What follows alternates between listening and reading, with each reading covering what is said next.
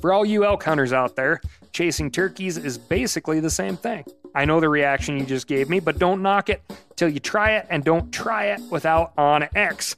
The Hunt app will not only help you find new areas on public ground, but I use it to find out landowner info to get permission on private ground that I see birds on as well. OnX Hunt has a special offer for you. Use code CAL to receive 20% off your membership at onxmaps.com/hunt and find more birds this spring.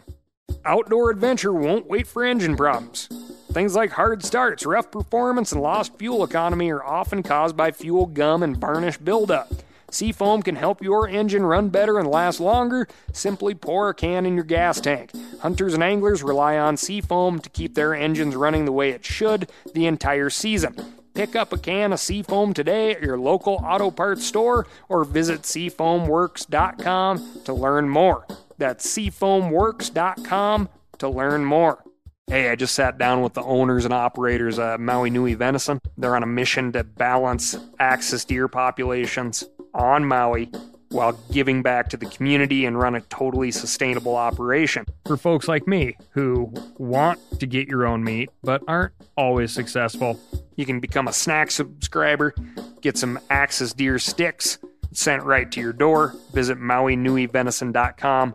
That's MAUINUI venison.com and use promo code CAL for 20% off your first order.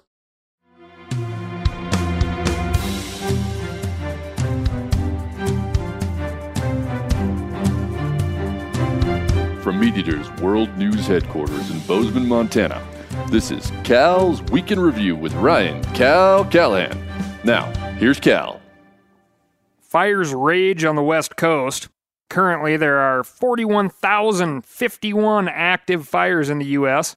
About 4.7 million acres have burned, including more than 3,500 structures. Hurricanes have slammed the Gulf Coast states, Florida, Alabama, Mississippi, Louisiana, and Texas. But don't go thinking the so-called flyover states are safe from the forces of nature.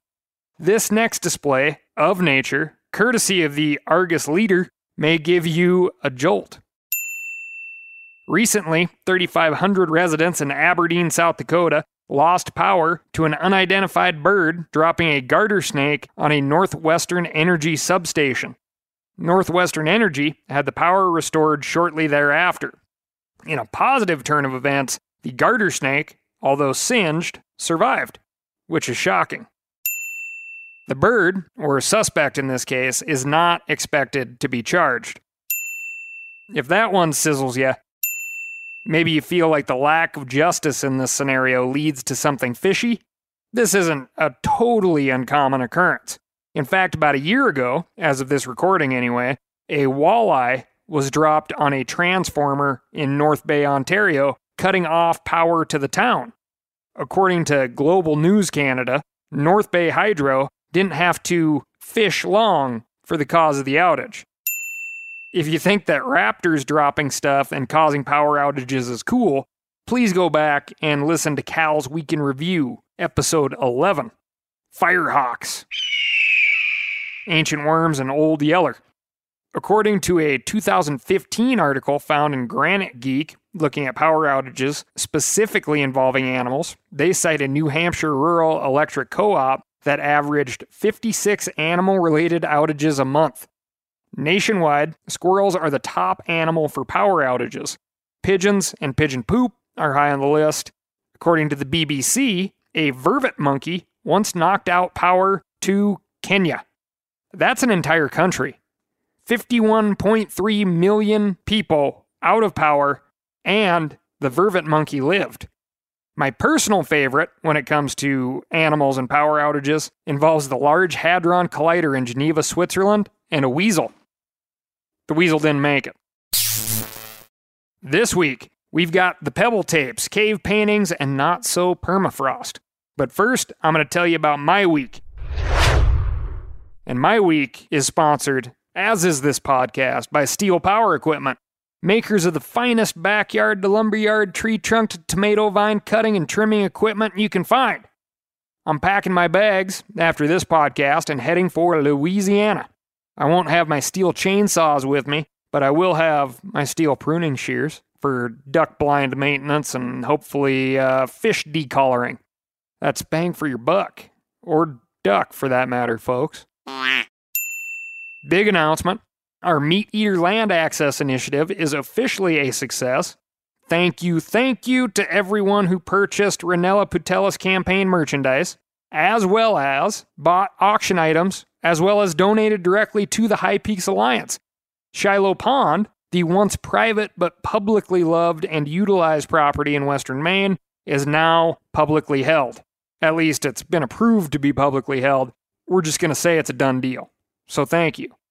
Through the Meat Eater Land Access Initiative, which included the merch and the auction, we raised a little more than $60,000, which went directly to the High Peaks Alliance for the purchase of the property. That's one thing to remember as we all get frustrated and depressed, maybe oppressed by election ads and calls and texts. Bobby Newport's never had a real job in his life. Bobby Newport. Bobby Newport. Bobby Newport. Bobby Newport. Bobby Newport. Newport. Bobby. Bobby Newport. All right, now we're just wasting time, Jerry. The Rhinella putelis campaign, even though they are unelected, is following through with its campaign promises. Better hunting and fishing for America, more access. That's what you'd call a couple of go-getters right there, folks. The reason why I'm heading to Louisiana is for another episode of Cal's Week in Review. A visual one, field reports, trying to get that fully immersive conservation experience for everyone. We'll be looking at coastal erosion, saltwater intrusion, and hopefully eating a lot. Lastly, what folks really care about, the Snort Report. Thank you for offering that up. I apologize. I cannot remember who wrote that in. You'll have to write me back and remind me who you are so I can give you due credit. It's cute. Anyway, my almost 5-month-old yellow lab, Snort, came down with a severely swollen lymph node. She's been on some antibiotics, and I try to make her relax in the evenings with a warm compress. I am a huge softy. I said it, so you don't have to. The little dog is starting to figure out birds we've been finding and flushing, but the shots have been hard to come by. She is a terror on the songbirds that are hanging out on the ground. Every time she flushes one, she looks back and gauges my level of interest. It's a lot of fun. Moving on to the anthropology desk. Recent analysis of fingerprints and cave paintings in Spain and France made between 13,000 and 7,000 years ago have revealed the likely age and sex of the painters, or at least whoever was around when the paint was still wet. According to a study in the journal Antiquity, researchers believe that they have identified the fingerprints of a 36-year-old male and a 10 to 16-year-old female. Our fingerprints grow, and the ridges within them spread out at a measurable pace. Cross-referencing fingerprints from a current sample, as in like you or I, allow for a reasonable guess at both age and sex. This study provides some insight into who these ancient peoples were, and possibly the reasons behind the need to paint. For instance, having both a 36-year-old male and a young female working on the same wall would shake the belief that painting was a hierarchical practice or reserved for a particular gender. In fact, analysis of many of the painted figures suggests that 75% of the paintings in French and Spanish rock art were created by female artists, which is interesting. Think about it. Way back then, 13,000 years ago, women and men hunted together. They gathered mollusks. They even painted cave walls. Sounds pretty well-rounded to me. Currently, female licensed hunters in the U.S. are only about 10% of all license sales. Now, to go back to the cave walls, if you were to consider the fact that 75% of the paintings were done by women, you could come to the conclusion that the men were out hunting, so they only had time to contribute to 25% of the painting. Or you could come to the conclusion that the women were so much better at hunting that they had 75% more time to paint. Anyway, I think this study, outside of the age and gender conclusions, is at least the proof that anything posted socially, be it a cave wall or Instagram, never truly goes away, and you're likely revealing more than you think you are. Moving on, but actually backwards in time, to our first ever permafrost critter roundup. Roundup may be misleading. These critters aren't moving fast. They're frozen, after all. A recent discovery from the Siberian permafrost is a rare one. Actually, that's an understatement. It's the only one. A mummified or perhaps permafrost-bitten, yet fully intact cave bear, a lost relative to the modern brown bear, was just discovered. Cave bears are so named because the partial remains of bears that have been discovered are commonly found in caves. One cave in Romania had the remains of over 140 different cave bears. And, of course, cave bear is exactly what people want to hear. The bulk of the human population isn't going to walk through a museum door to see the Daisy Bear or the Savannah Bear exhibit. No, they're not. They're going to step right up, folks. The giant cave bear is on display. That gets butts through the door. And then they'll learn that the cave bear was indeed a big bear, but not all that much bigger than some of our biggest bears still roaming the earth. Cave bears are estimated to have been about 11.5 feet in length, which is a big darn bear, don't get me wrong, but you're not exactly going to think a 10-foot tall Alaskan brown bear is a pushover, right? Now, what makes the cave bear really scary is a hypothesis published in the Journal of Quaternary Science, which suggests that they may have been vegan. As in, they had a plant-based diet.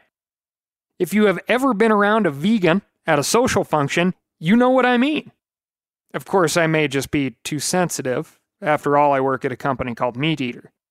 This pickiness, when it comes to food, is called specialization. The necessity of a large animal to fuel itself solely on plants may have been why the cave bear only lived for a relatively short time, between 40 and 20,000 years ago. In the study evidence for herbivorous cave bears, the research team searched for isotopes within the bones of cave bear samples and came up with zero evidence of meat consumption. This was a small sample size, and I'm willing to bet we'll know a lot more about cave bear diet when this whole frozen bear that was recently discovered gives up its stomach contents. For the record, to my vegan audience, I think you're great, and I truly do not care if you consume animal products or not. Just, don't judge me on my diet. Moving on to critter number 2 in our permafrost critter roundup. We have already covered the nearly intact wolf pup, some call a possible missing link in the path to the domestication of dogs. This was taken from the permafrost earlier last year. Here's an update for you. Recent stomach analysis of the pup revealed the last meal of this 14,000-year-old possible domestic dog, and I bet you just can't guess it. It's a piece of hide, complete with hair, from a woolly rhinoceros. Imagine a modern-day rhinoceros with a little bit better fashion sense. It's interesting to think that this missing link pup was chewing on woolly rhino while our upright female ancestors used red ochre to paint on cave walls after a quick successful hunt. Lord knows what the men were doing. These permafrost-related findings are truly incredible.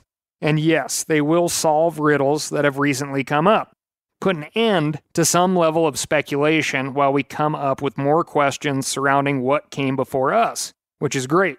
It's cool, and to touch back on our possibly vegan cave bear, it does sell tickets, or get clicks. But let's not move too quickly. The fact that these specimens, these treasure troves of answers and more questions, are being found in not-so-permafrost, as in the permafrost is melting. As the permafrost melts, greenhouse gases that exacerbate climate change are released. Human-caused climate change is rapidly changing our world. And as with all things human-caused, we need to look harder and take more responsibility for finding ways, changing our ways, to help mitigate climate change and the effects thereof. According to NASA, at the end of the last ice age, the Earth's average temperature was only 5 to 9 degrees cooler than now. Doesn't sound like a lot. But during that ice age, when the temperature was just 5 to 9 degrees cooler on average, a sheet of ice covered much of North America 3,000 feet thick. That ice age ended only about 12,000 years ago. 12,000 years is nothing in geologic time. But listen to this spread. The Earth's average temperature will rise 2.5 to 10 degrees in the next 100 years. We had a 5 to 9 degree change in a span of about 12,000 years. I'm no accountant, but even I can tell that ratio is out of whack. If you're familiar with the absolutely fantastic comedy Forgetting Sarah Marshall, there is a famous singer character, Aldous Snow, played by Russell Brand. He's got this hit song called We've Got to Do Something. It's funny. It's, I would call it pointless. The refrain is, we've got to do something, over and over again. Outside of the refrain, there is, of course, not even a vague idea as to how to do something. I don't want to be that person. The simplest way to be involved in issues like this one and a bajillion others is to vote. And after you do that, continue to be an active citizen. Meaning, if you vote red, green, or blue, these folks need to be reminded of how to act. Unfortunately, constantly. If your vote didn't result in your pick winning, then you need to be even more active in telling whoever did win what matters to you. It's very simple. It's a very light lift.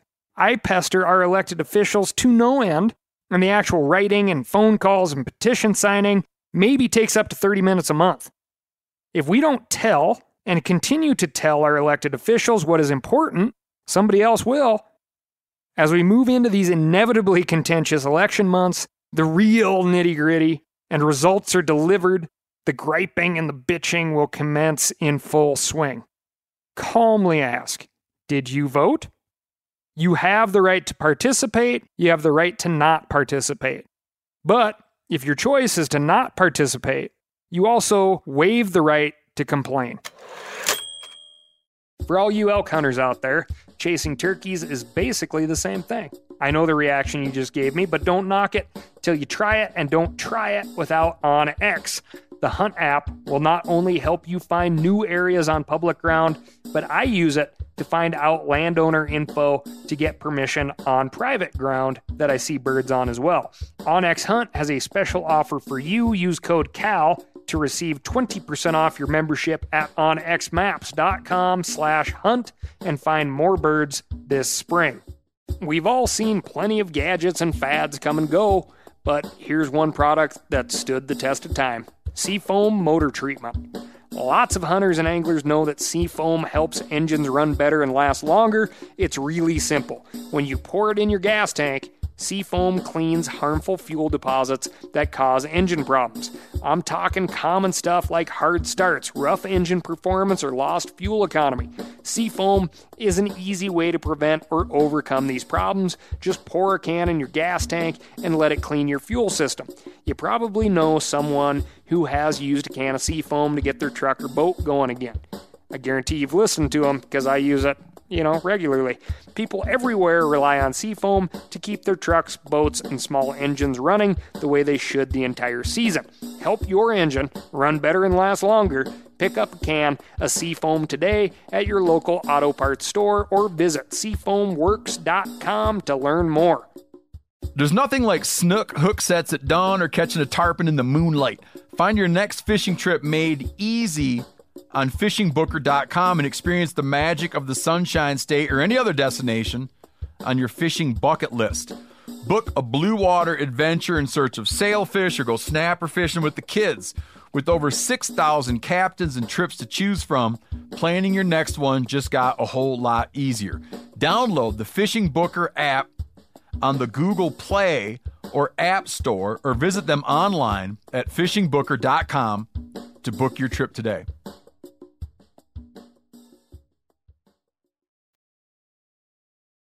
Moving on to the Alaska desk.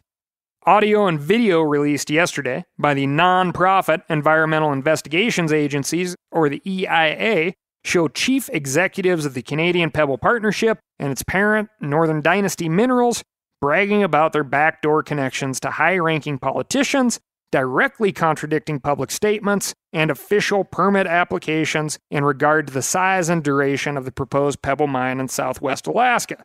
While the developers have constantly promised a small mine operating for no more than 20 years, including on their Clean Water Act permit application, 2 EIA investigators posing as potential investors painted a wildly different picture.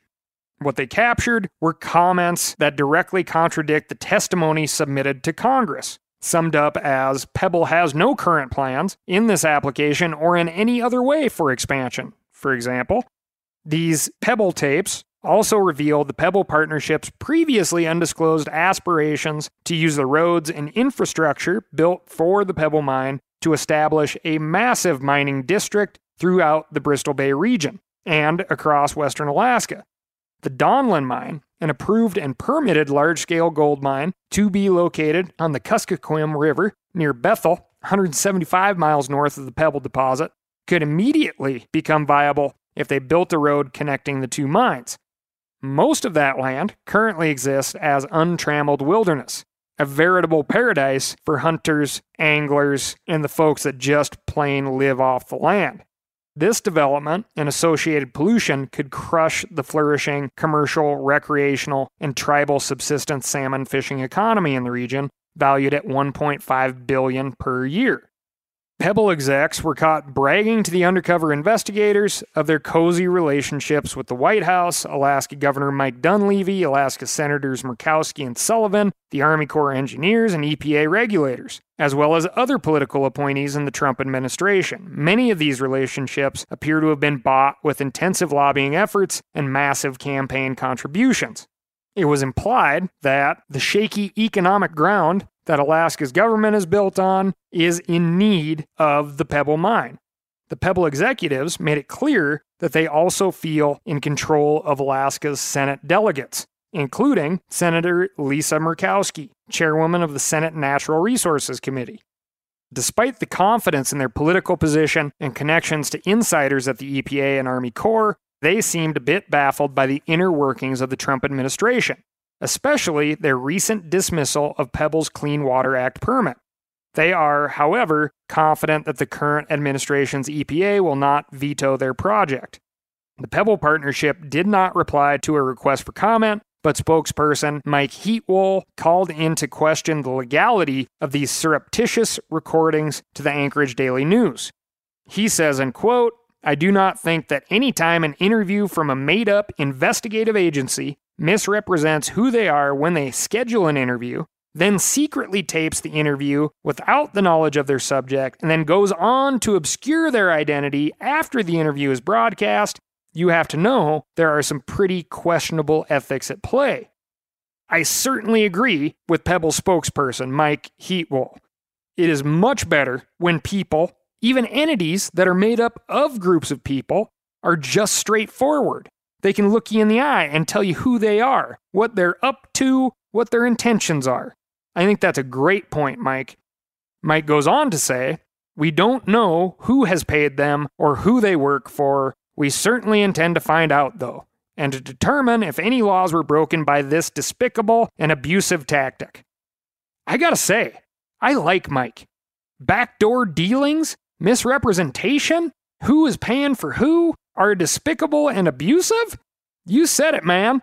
We should go after people like this, especially the groups of people that make up huge entities. I'm all for larger repercussions. We got to follow this guy's lead.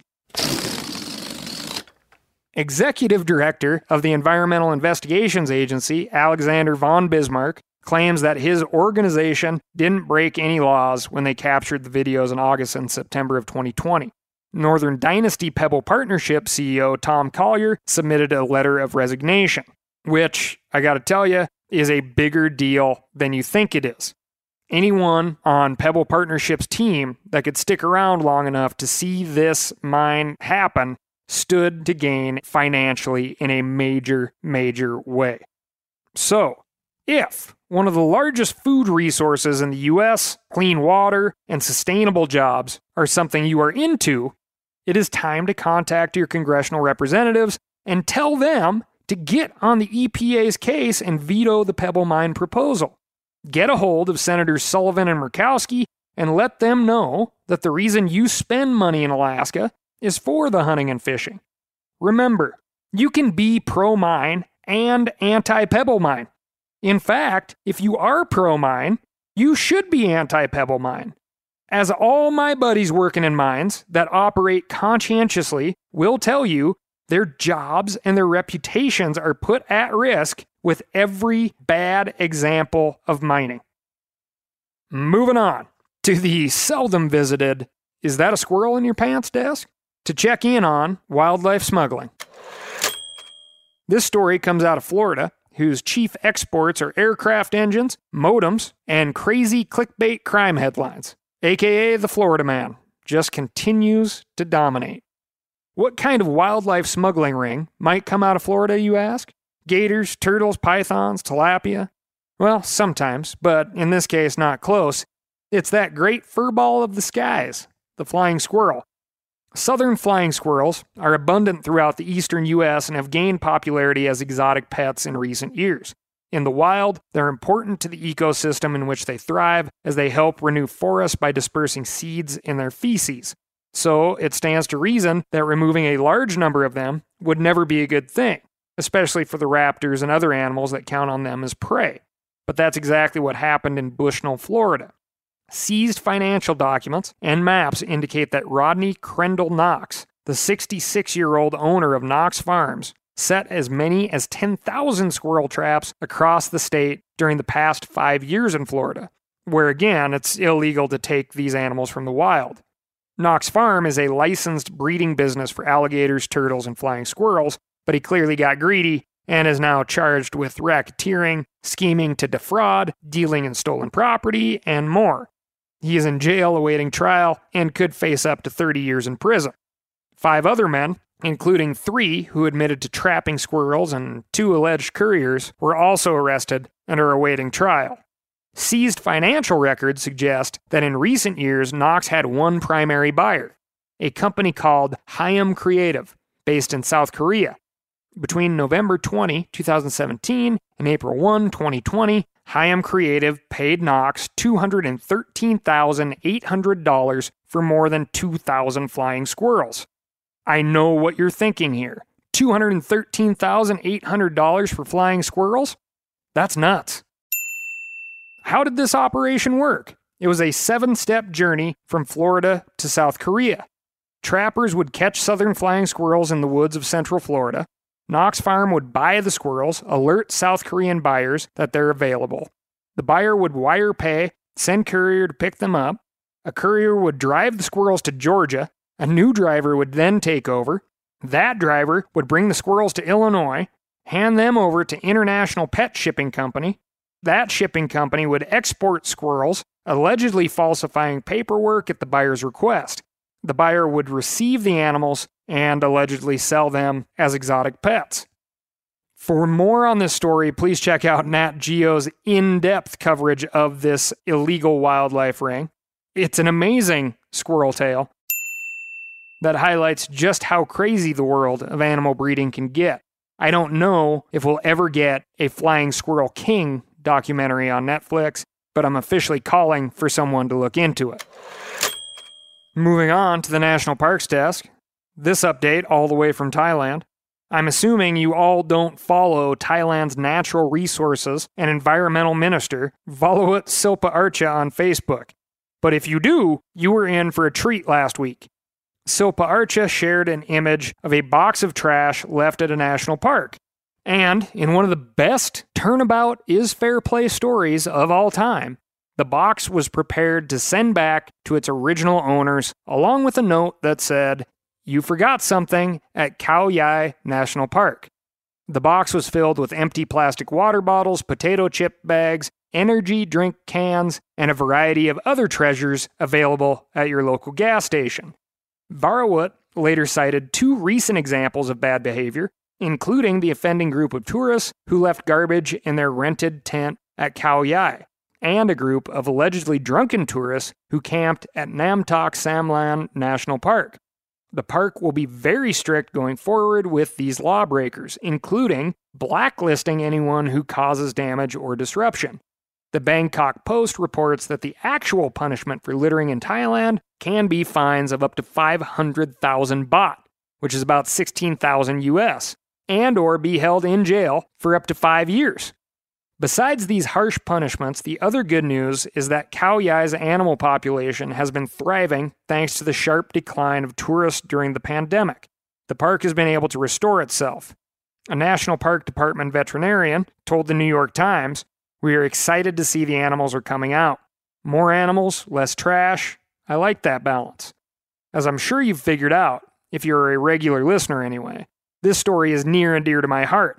I've spent years trying to think of creative ways to not only pick up all the trash left in our outdoor public spaces, but to tell all the lazy culprits just how much I dislike this stuff. I thought about buying a bullhorn and lurking around campgrounds, getting a hot air balloon to stalk unsuspecting litterers, or even creating a cartoon featuring Fuzzy the anti-trash grizzly who, unlike Yogi, would leave your food alone but kick your ass if you left behind its plastic wrapper. I have had it, boo-boo. All that aside, would the U.S. ever consider a $16,000 fine for littering?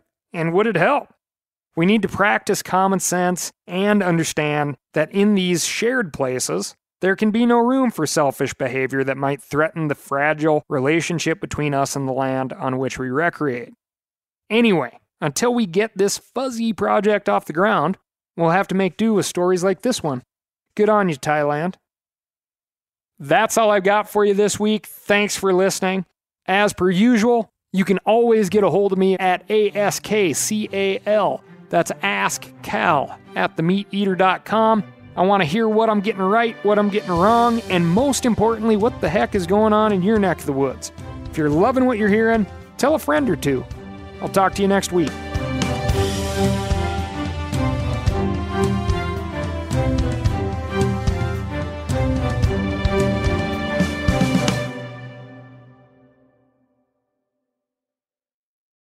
Outdoor adventure won't wait for engine problems. Things like hard starts, rough performance, and lost fuel economy are often caused by fuel gum and varnish buildup. Seafoam can help your engine run better and last longer. Simply pour a can in your gas tank. Hunters and anglers rely on Seafoam to keep their engines running the way it should the entire season.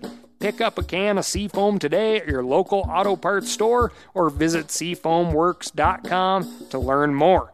That's seafoamworks.com to learn more.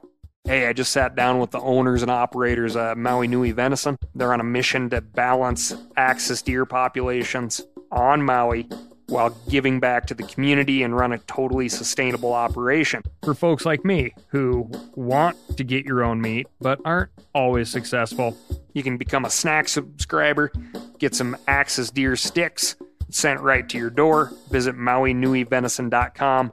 That's MAUINUI venison.com and use promo code CAL for 20% off your first order.